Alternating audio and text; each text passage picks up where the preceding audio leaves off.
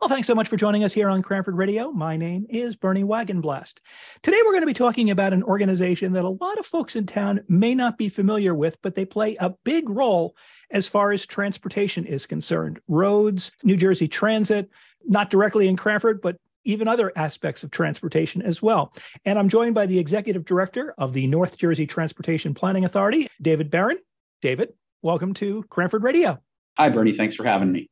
I gave the name of the organization that you are the executive director of, but as I said, I have a feeling that the average person may not be overly familiar with what the NJTPA is all about. So why don't we start off with a bit of an explanation about what the organization is and what you folks do? Okay, sure. Well, the North Jersey Transportation Planning Authority, or NJTPA for short, is what's called a metropolitan planning organization. These are organizations, there's maybe about between 450 and 500 of these nationwide in metropolitan areas designated by Congress with certain authority for regional planning and programming and approval of federal transportation funds.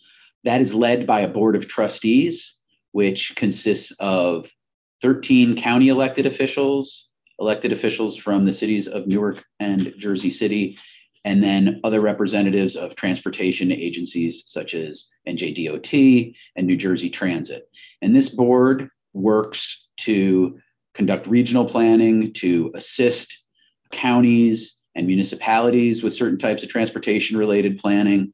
And the board also must approve all federal highway and federal transit funds that come into our 13-county region in order for those to be used. The real principle behind metropolitan planning organizations is to give local elected officials some role and a voice in how federal transportation funds are used in the region. So it's not just up to the state, but the counties are able to have some influence in how these dollars are invested, and also to put some of them to work on county-led and city-led projects. You touched on this a bit. Obviously, Cranford is part of Union County. So Union County has a voice as part of the NJTPA. How does Union County make their voice heard as part of the NJTPA? Well, primarily the way that the county is represented at the NJTPA is through the Board of Trustee member. In Union County's case, it's Commissioner Betty Jane Kowalski, who is a resident of Cranford. And she's also a member of our executive committee. She's currently the board secretary. There's a 5-member leadership committee. She's a very active member. We've previously had a couple of chairs of the board from Union County who are no longer commissioners, or in their time they were freeholders, Angel Estrada and Dan Sullivan, both previous chairs of the NJTPA. So Union County over the years has been very active and involved through both the elected official representative and county planning staff. And I could also note that there's a group called the Union County Transportation Advisory Board, which is set up as part of the requirements of being involved in the NJTPA. The counties need some mechanism for the public to participate at the county level. Yeah, I have with me Ted Ritter from NJTPA staff, who's a Union County resident, and he also regularly attends the Transportation Advisory Board. Maybe he could say a little bit about how that works.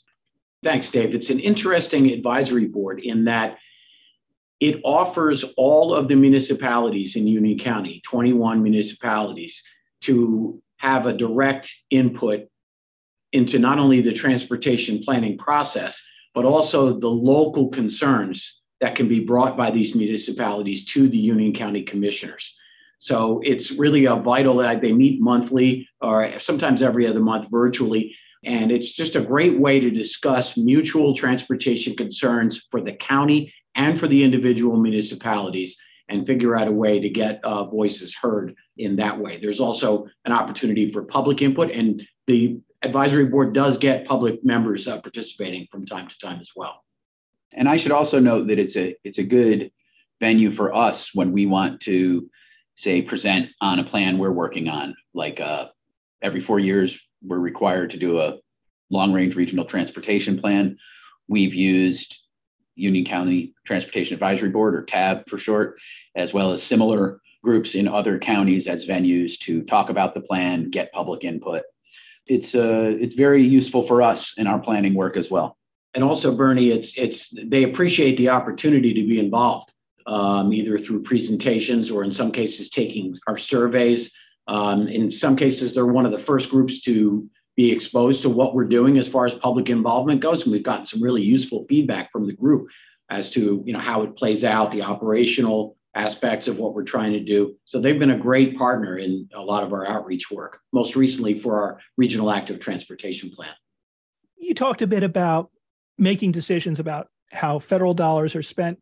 In Cranford, we have two state highways, Route 28, better known as North Avenue, and the shortest state highway in New Jersey, Route 59, better known as Lincoln Avenue, between North and South Avenues. But does the NJTPA also get involved with county roads in terms of funding and even municipal roads to any extent? Certainly with county facilities. We have a program that counties can apply to qualify for federal funds for work on their county-owned infrastructure. We've seen that over the years, primarily going to bridges. Those are sort of the big ticket items that counties need to deal with. But there are sometimes road projects as well that have been funded through that. There's pros and cons to doing it that way. The pros being, obviously, it's federal funding. Many of these projects are virtually 100% federally funded without any significant local match. The challenge is that, there's a fairly rigorous federal process from early stages of planning through construction. And so sometimes these processes can take a while. So it may not be as quick as if it were directly funded by a county or done with state funds, because the state also does provide local aid funds to counties and municipalities. But a lot of these bridges are they're beyond that scope in terms of their cost. One thing I did want to mention, because when we talk about transportation, often we go to roads, bridges, trains, and transit. I would say in recent years, we've become much more involved in non-motorized transportation. Active transportation is another word. Basically, we're talking walking and biking and, other things, I suppose, a skateboard and a scooter and things like that. One of the things we're able to do, our staff is able to do, we've developed some programs that can assist municipalities in planning. We've seen a great deal of interest in municipalities wanting to make their transportation network safer and more accessible and just generally better for walking and bicycling. And this certainly grew even stronger with the pandemic, when so many people were stuck at home and looking just to get out and walk and ride in their local communities. And I can give you a few examples of what's been done in Cranford and near Cranford. Cranford, a couple of years back, worked with us and the Transportation Management Association, Easy Ride, which serves much of Union County, on what was termed a complete streets conceptualization report. That sounds it's a big word, conceptualization. I guess I should probably say what complete streets means too. Yeah. That's a term that has really gained a lot of ground in recent years. And basically the idea is that a complete street serves all users, and that can include drivers, it includes cyclists, it includes pedestrians, it includes maybe people who have challenges with mobility and need to use a wheelchair or something like that.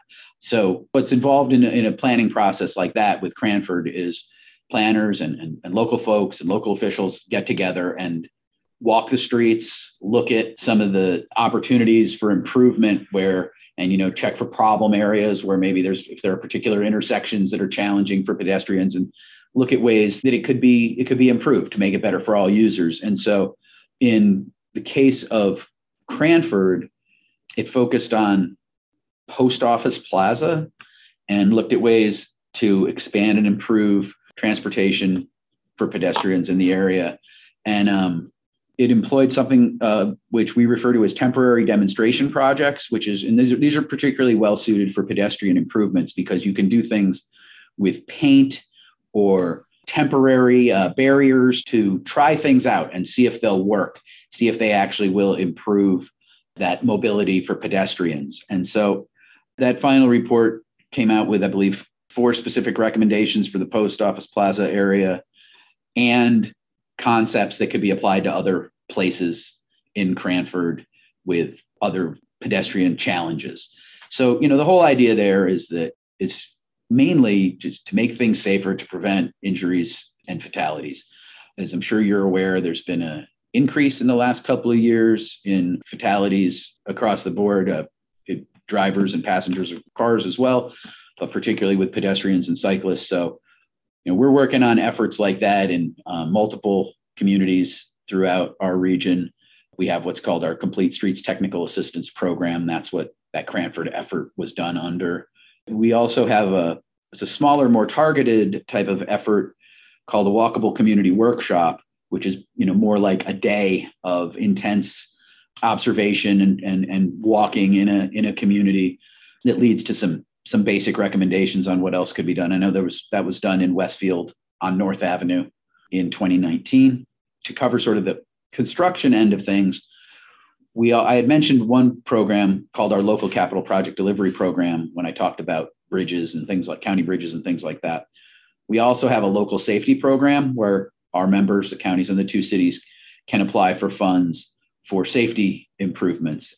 And then the last thing I'll mention in terms of safety is, because we kind of try to cover the spectrum of activities, we have a public education campaign called Street Smart New Jersey. And it's to educate everybody, drivers, pedestrians, bicyclists, everyone, about the rules of the road, constantly remind them to be aware, avoid distraction, those kinds of things. And we've done that now in probably a couple hundred municipalities throughout the region and even some in other parts of the state.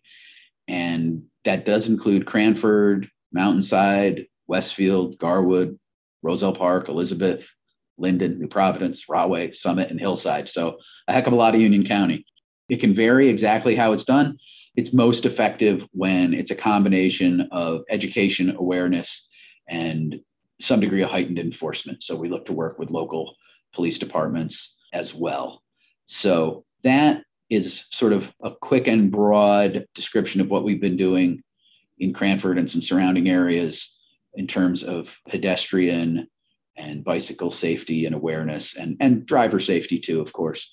That I would say is obviously making a safer system for everybody is one of our highest priorities. It's highlighted in our long range plan. It's very much a priority of our board, and it reflects the state's efforts towards zero deaths. It reflects the emphasis of the federal government to reduce injuries and deaths on our transportation system. And right now, it feels like there's very much a heightened awareness of this in our industry, in government, and that everyone is rowing in the same direction right now is good to see.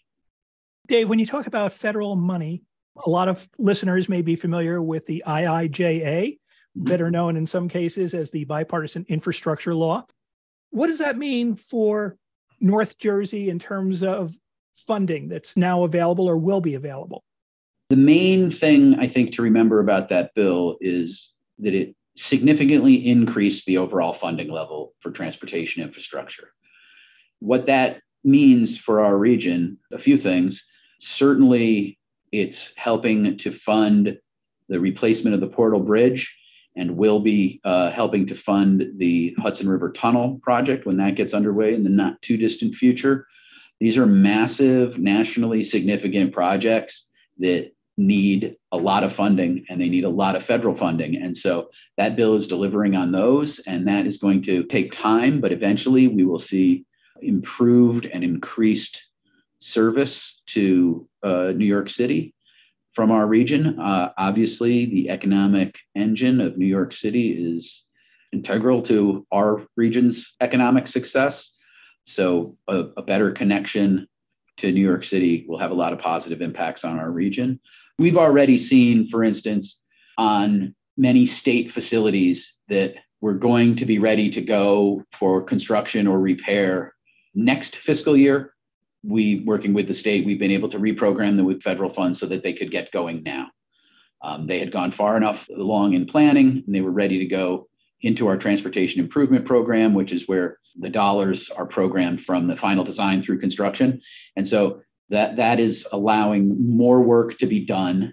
For local governments, there are programs like transportation alternatives that are often used for smaller, maybe non-traditional transportation projects like streetscaping or trails, things like that. Those programs have existed for a long time, but they all have a higher funding level now, which means either more projects can be done or some larger projects can be done. And then there's a whole set of discretionary grant programs that local governments and counties can apply directly to. They apply directly to USDOT in Washington. And some of these are new, and some of these are pre-existing programs that now have a little more funding. So there's a lot going on, and it can be hard to track all of it.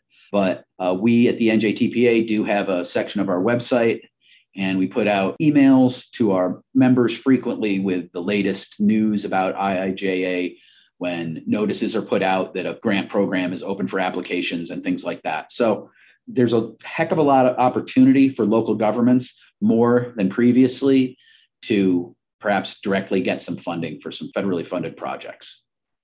Another area that the NJTPA gets involved with is rail lines. We have two in Cranford, of course, NJ Transit's Raritan Valley line, which goes through the center of town, but there's also the Conrail line, which carries freight through the south side of town, CSX and Norfolk Southern running on that. When you stop to think about it, that is probably the place where the most freight traffic moves through Union County is on that rail line. What role does the NJTPA play with freight and passenger rail? I'll start with freight. We do have a freight planning group in our agency on our staff, and we have something called the Freight Initiatives Committee, which is a subcommittee of our board. It meets every other month. It's attended by a wide range of folks, including a lot of private sector people who are involved in freight and logistics. And they discuss major issues affecting freight in our region and nationally, really. Important to keep in mind that our region, and again, partly in Union County, is what's now the busiest port in the nation. Yet another massive economic engine for our region. And a lot of that rail freight comes out of there. And also a lot of trucks come out of the port with freight. So some of the things our freight group works on, we have a similar program to the one I mentioned about county bridges, but with a freight focus, where we do initial planning work to come up with an alternative that's acceptable to the community, to the freight users. It's largely focused on rail. I don't believe we've done one of those. It's a relatively new program. I don't believe we've done one of those in Union County yet.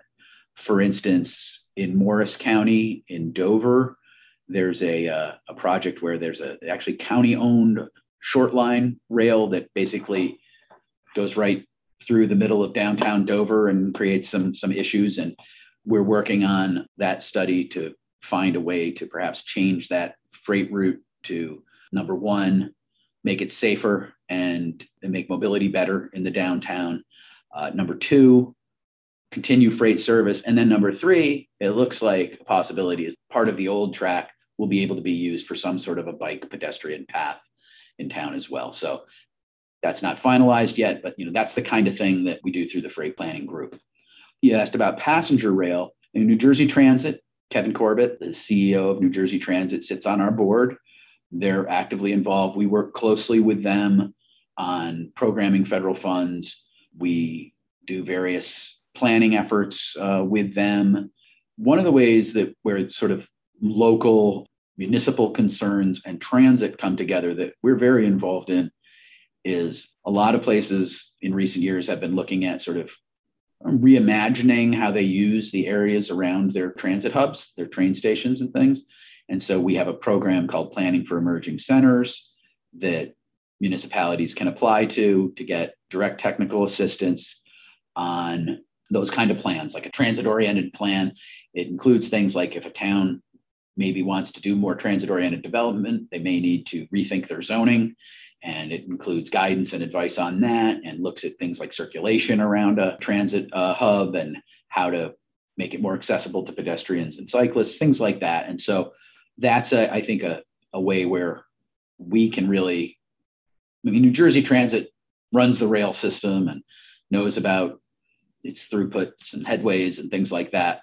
And, and they have a long history of successfully using federal money. And so I think where we can add value is, we have, like I mentioned, we have a long-range regional transportation plan, sets a broad vision for things like improving transit, improving access to transit. And through programs like this, we try to actualize that vision at the local level. One of the last things I want to talk about is, we'll have a link to the NJTPA's website in the show notes. For those who are listening who have an interest in being involved, Ted talked about the Union County Transportation Advisory Board. Are there ways for the general public who has an interest in this topic to be involved and to even perhaps have some input into the functions of the NJTPA and the decisions? Yeah, absolutely. The first thing off the top of my head that comes to mind is our board meets every other month, the second Monday of every other month. For quite some time, we've been meeting virtually due to the pandemic, but our March board meeting on March 13th is going to be our first in-person meeting in quite some time. Every board meeting, whether it's virtual or in person, there is a period set aside for general public participation. People can come and talk about any issues, concerns, suggestions, recommendations they might have related to transportation in our region. Any action that the board is taking, whether to approve a plan, approve our transportation improvement program, or amend our transportation improvement program to put a new project in, or because of a change in funding, like some of those things that I mentioned where projects have been able to be accelerated, the board may take action on things like that. Every individual action, there is also an opportunity for the public to comment specifically on those actions.